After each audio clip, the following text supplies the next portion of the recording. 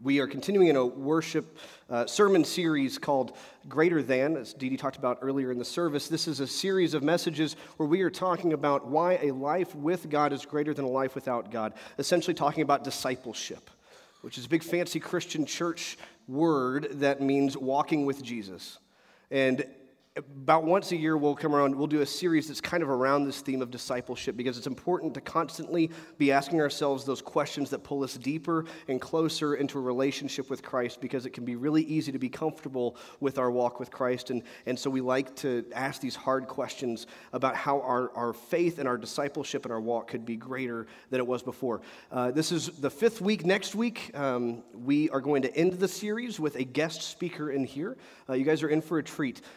We'll have a speaker named Kenan Callahan. And I don't know if anyone in this room remembers Dr. Callahan, but he used to actually be an associate pastor on this staff many moons ago, back in the Tom Shipp years. And in many ways, he sort of cut his teeth and developed a sense of ministry here at Lover's Lane that propelled him into a lifelong career of being a church consultant, and a very good one at that. He's written a lot of books, but so many times in his consulting work and in his writing, he goes back and he remembers stories about Lover's Lane, about the work that he was able to do here with Tom Shipp and the people of Lover's Lane back in those early years. And so he'll be here next week to close out our sermon series, and also as our Shipp Lecture Series speaker on that Monday and Tuesday and on that Sunday night as well. So I encourage you to come back next week and to come on Sunday evening. I think the foundation has tables set up outside, and you can buy tickets there. It's going to be great. Today, we're going to talk about storms and about seas and about risk and about safety. And I want to open with a quote from 1928 by a professor named John A. Shedd. He was an American professor. He published a collection of sayings, about 60 pages long, of these different sayings that he called Salt from My Attic. And that's a nice little kind of humorous, tongue-in-cheek title from the 20s, I guess. Amongst the aphorisms that he wrote in there, there is one that has really sort of stood out and has been quoted and quoted and quoted again from that book. And he says this: "A ship in harbor is safe, but that is not what ships are built for." A ship in harbor is safe, but that is not what ships are built for. Safety. Safety is a topic that is on the forefront of a lot of our minds these days, I imagine. If you're like me, we got home monitoring systems. We've got debates around safety. We've even got doorbells that have cameras hidden inside them so you can see if someone's taking your Amazon package, right? That's like, the local news loves those, by the way. That's like their favorite thing. Marketing gurus, political pundits, they know that our minds are on safety right now, and so we talk about safety a lot, and there's a lot of fear around safety. A ship in harbor is safe, but that is not what ships were built for or what they were meant for. You know, when John Shedd wrote those words 90 years ago, exactly 90 years ago, he was between two world wars, a couple years away from the Great Depression, and in the final year of his own life here on earth. And so he had a reason to care about safety as well. And I think that the words of John A. Shedd are important for us. They sort of set the tone for us today as we begin a conversation around why risk is greater than safety. Because there's a difficult truth that we're going to have to confront today as a worship service here in Thrive. And that is this: that a life of faith is not going to always call us to safe places. In fact, a life of faith is frequently going to be calling us into positions that we feel like are risky. Like an admiral calls a ship, our life of faith is going to call us not to the harbor, but to the sea. And so we begin with a really big question this morning as we start our sermon. How can a life of risk be greater than a life of safety? Because it doesn't sound like on the surface that makes sense. It seems like in life we should be seeking safety as much as possible. And today, in order to understand this question and to find some answers to it, we're going to look at two different sets of scriptures. One from the Gospel of Matthew. This is a story that is very iconic, and even if you've never read it in your life, I'm willing to bet that you've seen a movie referencing it or something. It's sort of pop culture. It's when Jesus leads Peter to walk on water. Right? It's a story that is kind of visually iconic, but it's going to introduce us to this conversation today. And what's important to know about understanding this scripture, because you'll see it referencing the sort of surrounding events, right before this scripture, Jesus is feeding the 5,000, so he's performing a miracle and feeding the 5,000 people. And then this story happens. And then right after, Jesus is going to go and heal some people from their sickness. He's going to go cure some people. So this story comes in the midst of miracles. And this is another example of Jesus' miraculous power on display. And so we're going to start with this one, and then later in the sermon, we're going to look at the book of Acts. But let's just put a pin in that for now. Let's start with Peter on the water. Let's pray together before we approach our scripture this morning. God, we thank you for gathering us here at this place this morning. We ask that you would meet us however we arrive. If we just had the best week of our lives, God, we know that you celebrate with us. And if we just had the worst week of our lives, God, we know that you are sitting next to us, the shoulder to cry on, the friend to lean on. And God, if we just got through with a meh week, then maybe you're just sort of there and saying, meh, too. But we come now to this moment to be reminded that whether we are celebrating or mourning or something in between, that your word is instrumental in our lives. That your stories leap off the pages and into our hearts, that they can change the way that we live if we let them. God, bless this moment. Have your Holy Spirit move. Make the text come alive. Amen. It says this beginning in verse 22 of chapter 14 of the Gospel of Matthew. Right then, Jesus made the disciples get into the boat and go ahead to the other side of the lake while he dismissed the crowds. These are all the people that just ate the food that he multiplied. When he sent them away, he went up onto a mountain by himself to pray. Evening came, and he was alone. And I like to add, and probably very happy, right? Finally, some solitude. Meanwhile, the boat, fighting a strong headwind, was being battered by the waves and was already far away from land.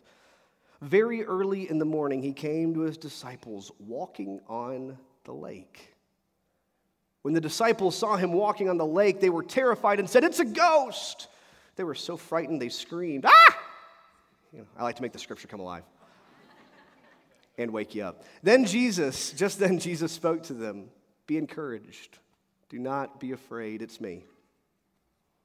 Peter replied, "Lord, if it's you, order me to come to you on the water." And then making Peter regret he just said that. Jesus said, "Come." And Peter got out of the boat and was walking on the water toward Jesus. But when Peter saw the strong wind, he became frightened. As he began to sink, he shouted, "Lord, rescue me!" Jesus immediately reached out and grabbed him, saying, "You man of weak faith, why did you begin to have doubts?" When they got into the boat, the wind settled down. Then those in the boat worshiped Jesus and said, "You must be God's Son."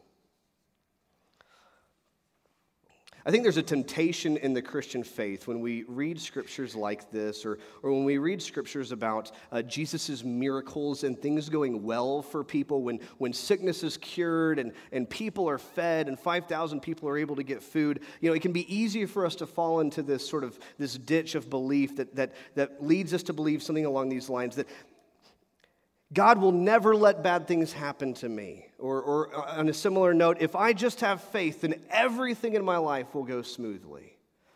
Have you ever wanted to believe that? Have you ever heard somebody preach that? These are easy beliefs to fall into. They sound really nice. They look pithy, and you can put them on your wall. You can buy them at Bed Bath & Beyond.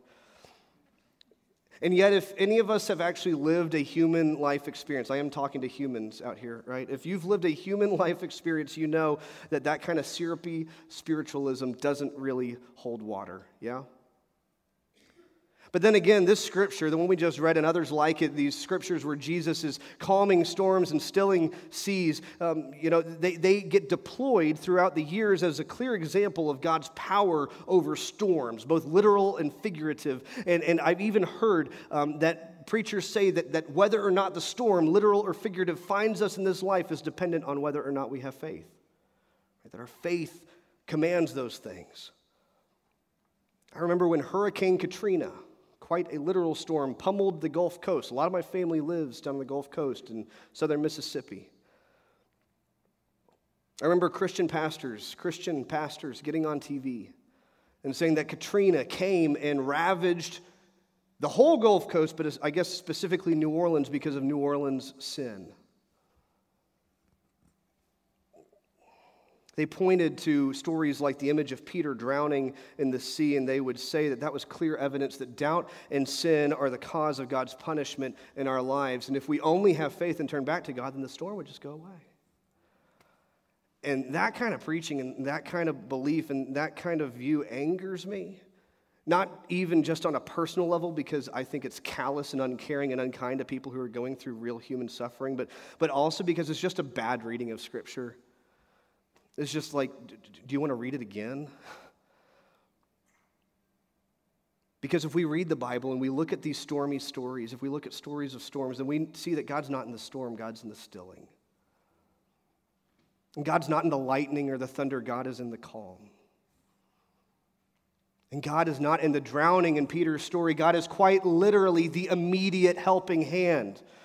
The helping hand of Christ immediately comes down and says, let me help you up. Because the reality is, and God knows this about us, God knows us better than we could ever know ourselves. The reality is that even when our faith is at its best, we will not be without doubt. I'm a pastor. I love God a lot, right? Or else I'm in the wrong line of work. I love God a lot. I like to think that I've got a decent amount of faith, and yet every day there are doubts inside of me. Even when our faith is at its best, there are doubts inside of us. And so when we follow our faith into a risky situation, we may at times succeed. Peter walks on water for a while, but there will be times that we will fail and we will feel like we are drowning. And Peter's story reminds us that faith and doubt are both part of the Christian walk. And Peter was in the presence of Christ himself, walking on water. Can you imagine holding Jesus' hand and walking on water and still having doubts? Peter reminds us that it's a reality. But even in drowning in the water, the gospel has good news for us this morning, church. And the good news is this, that the life of faith does not guarantee we will always walk on water, but when we are drowning, there will be a helping hand.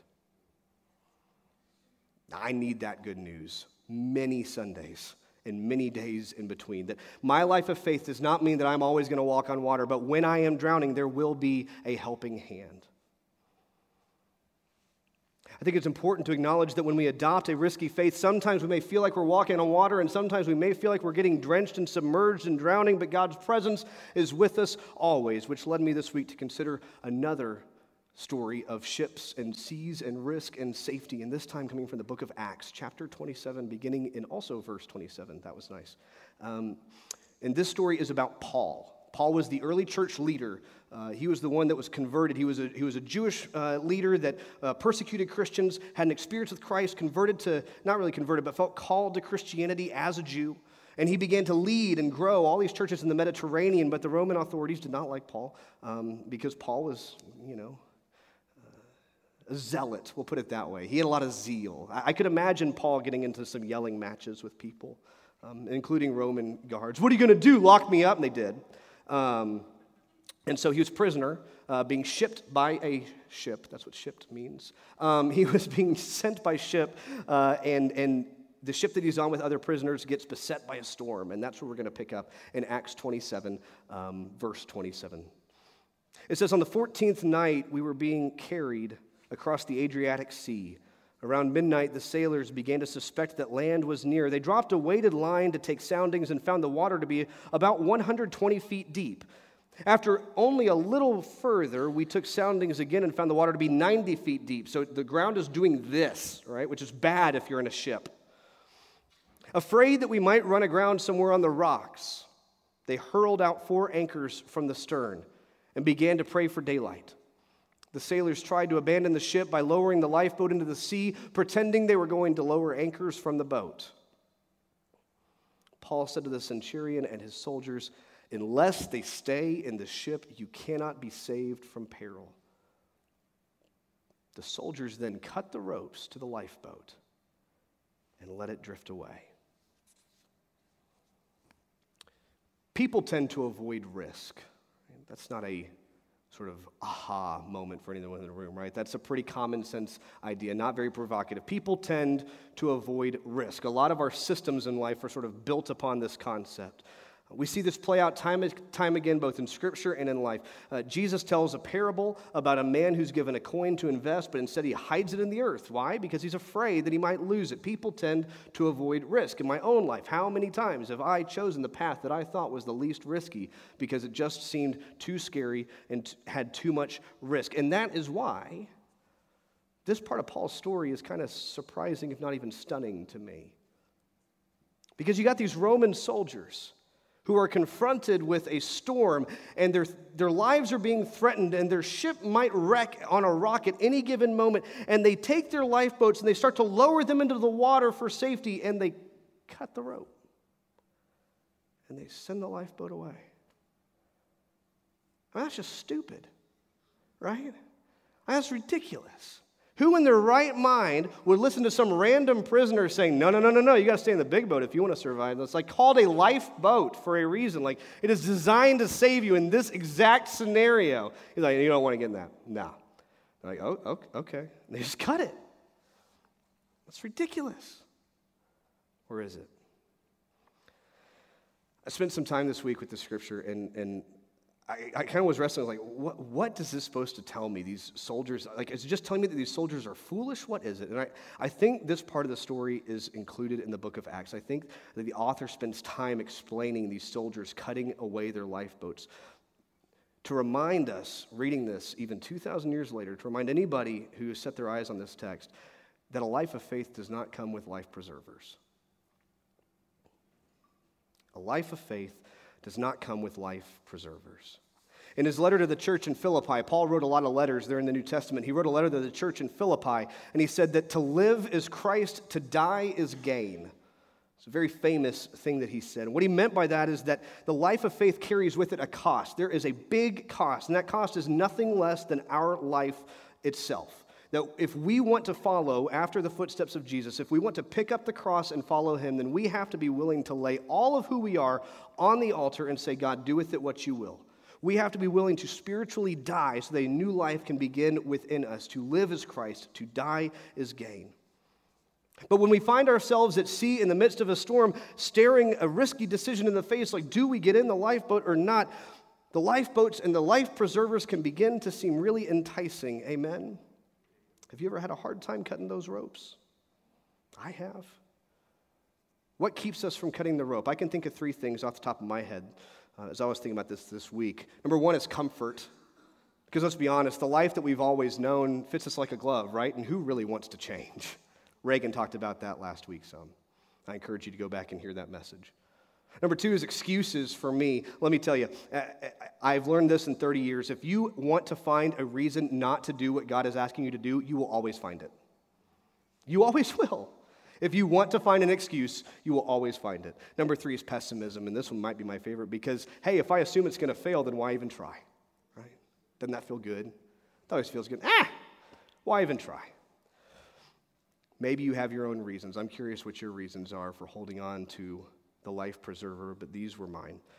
We all have our reasons for wanting to run from risk and to ride in our own lifeboats to keep our own selves safe, to preserve our own lives, and yet we know that that's not the life that God's calling us to, and also, it's not the end of Paul's story. There's more to be said about this ship experience, and we'll understand why the big boat was so important in the first place if we keep reading. Beginning in verse 39 of chapter 27, it says this: In the morning light, they saw a bay with a sandy beach. They didn't know what land it was. It would actually end up being Malta. We find that out in the next chapter, but we don't know that yet. But they thought they might possibly be able to run the ship aground. So we're going to try and land the ship. They cut the anchors loose and left them in the sea. That's a bold strategy, Cotton. Let's see if it pays off.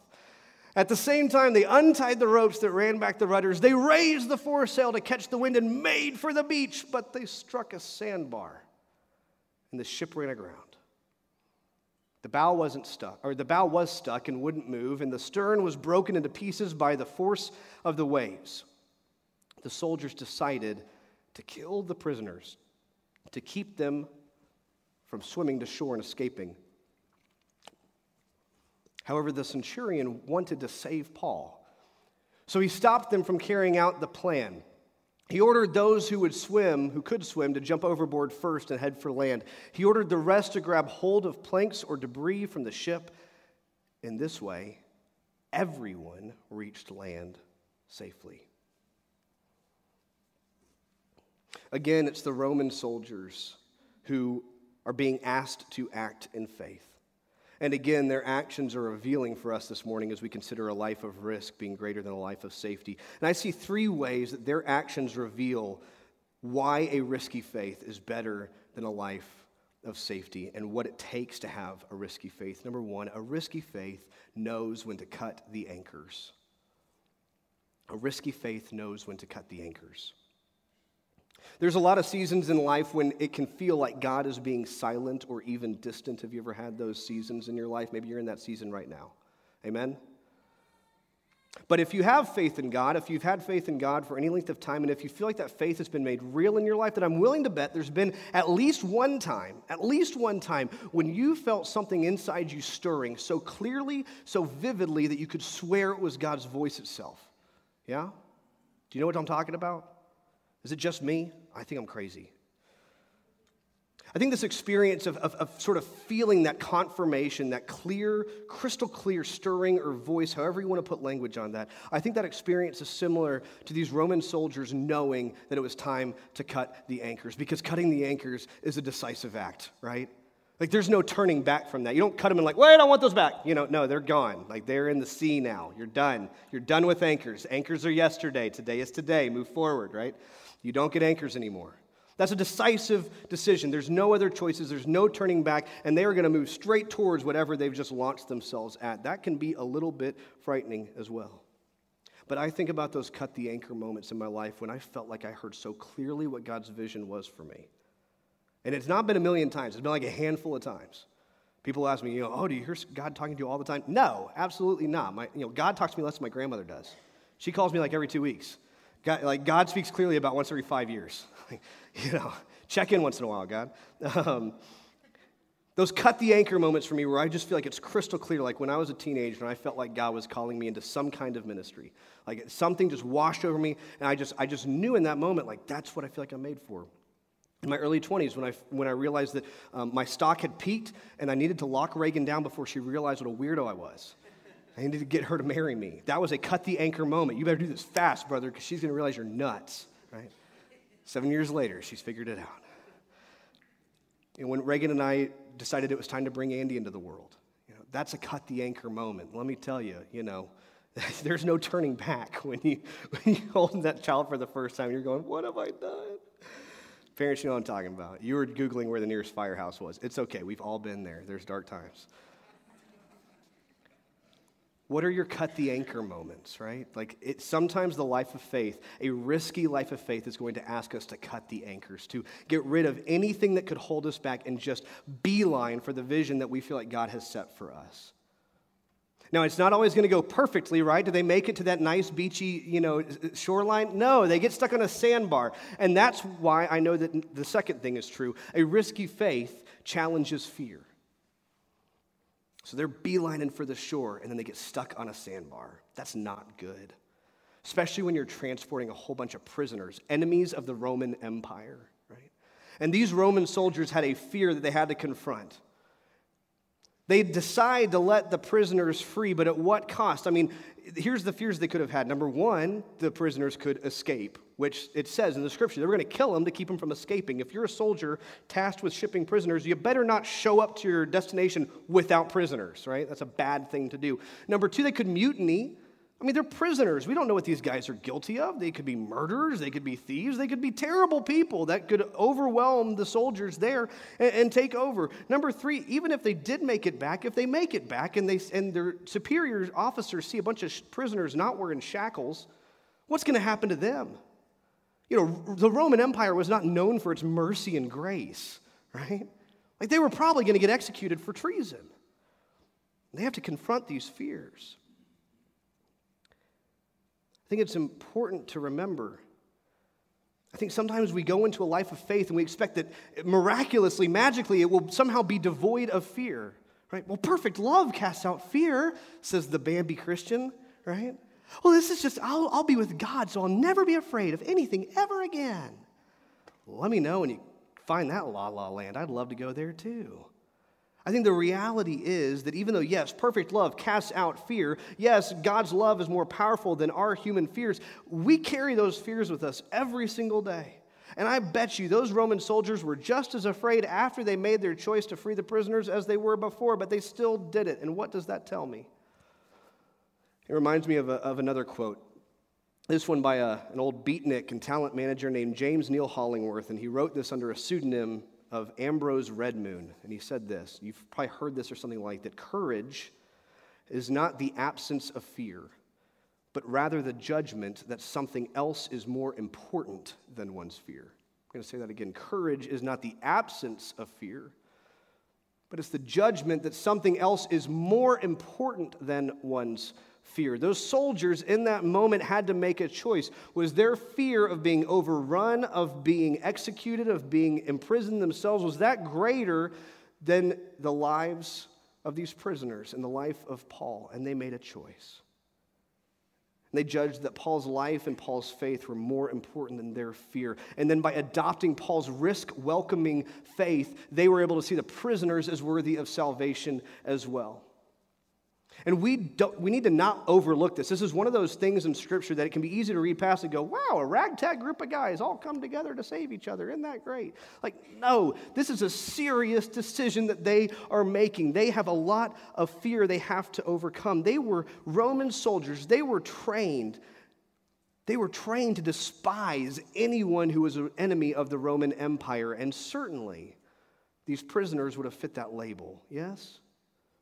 They were trained. It was probably beaten into them to hate anyone who was an enemy of the Roman Empire, and yet they saw them as worthy of salvation.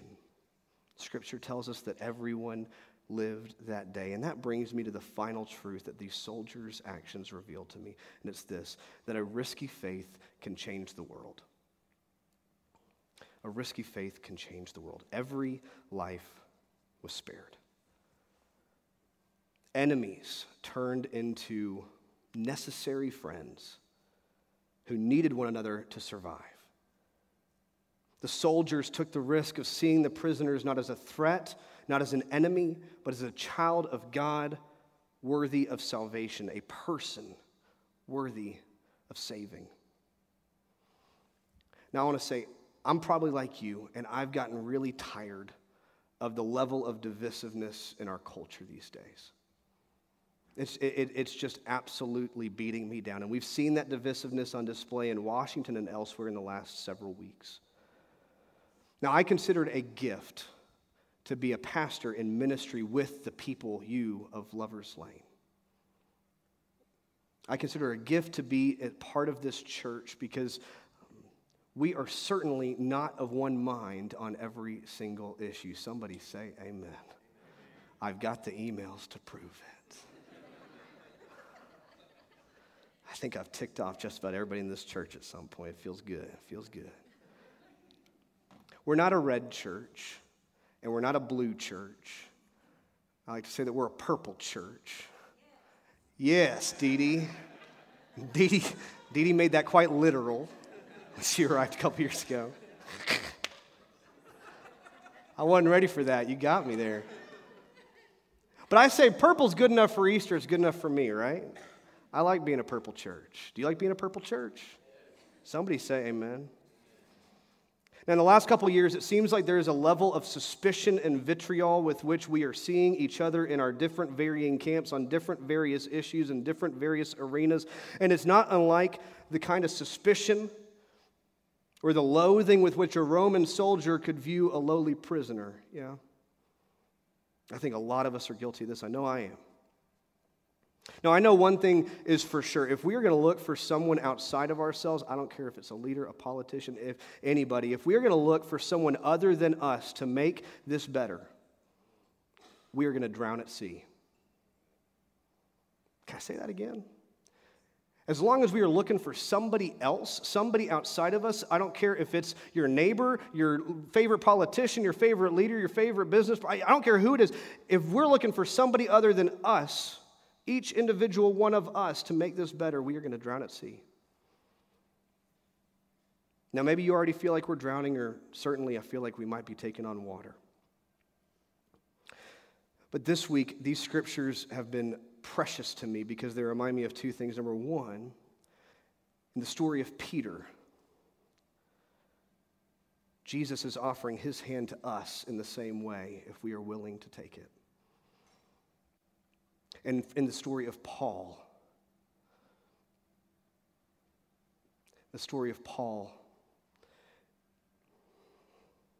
Jesus is asking us to be a part of the solution, not just for our side, but for everybody.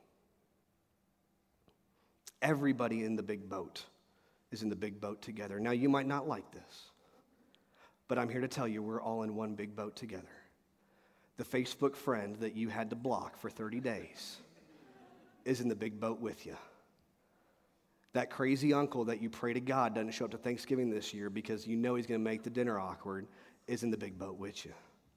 And there might be people that you wish you could throw overboard. Amen? We're about to have communion. We got to confess, gang. We got to. But that is not a part of the plan. Our scripture reminds us that throwing people overboard is not an option because just like the soldiers were inspired to see prisoners as worth saving, we have to have the faith to see each other not as enemies, not as opposition, but as children worthy of God's love. Now that might sound syrupy sweet, but it's not. This is tough and it's risky.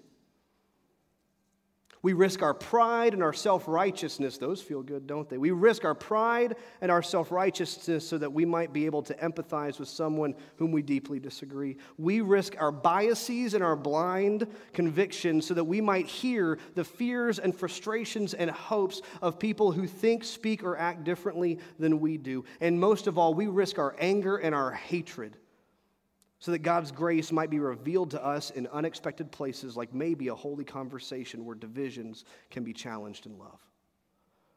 It's a risky place.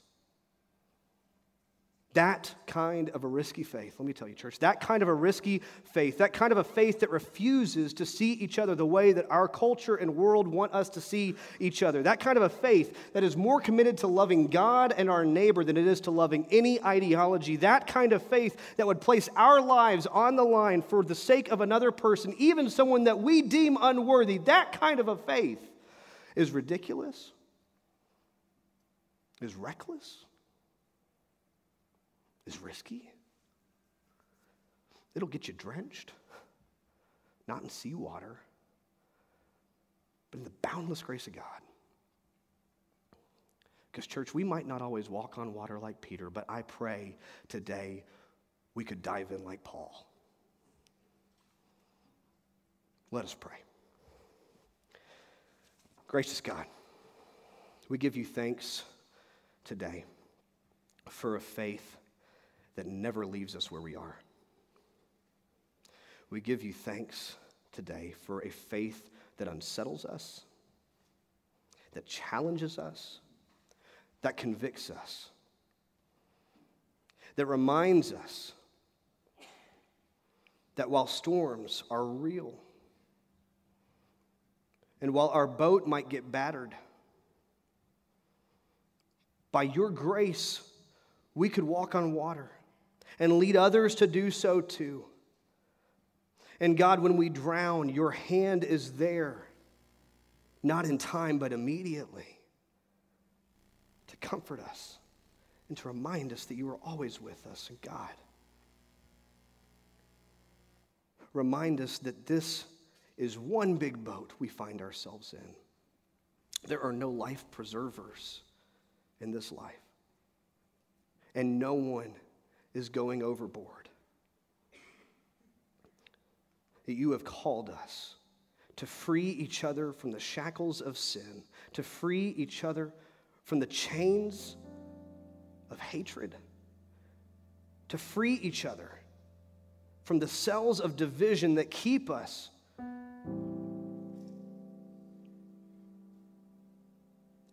from one another, from relationship, from conversation, from shared mission, from shared love.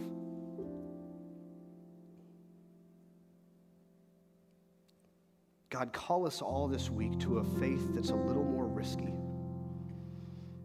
a faith that is not satisfied with safety and refuses the lifeboat for the sake of the prisoner. All of this we pray in your Son's holy and precious name. Amen.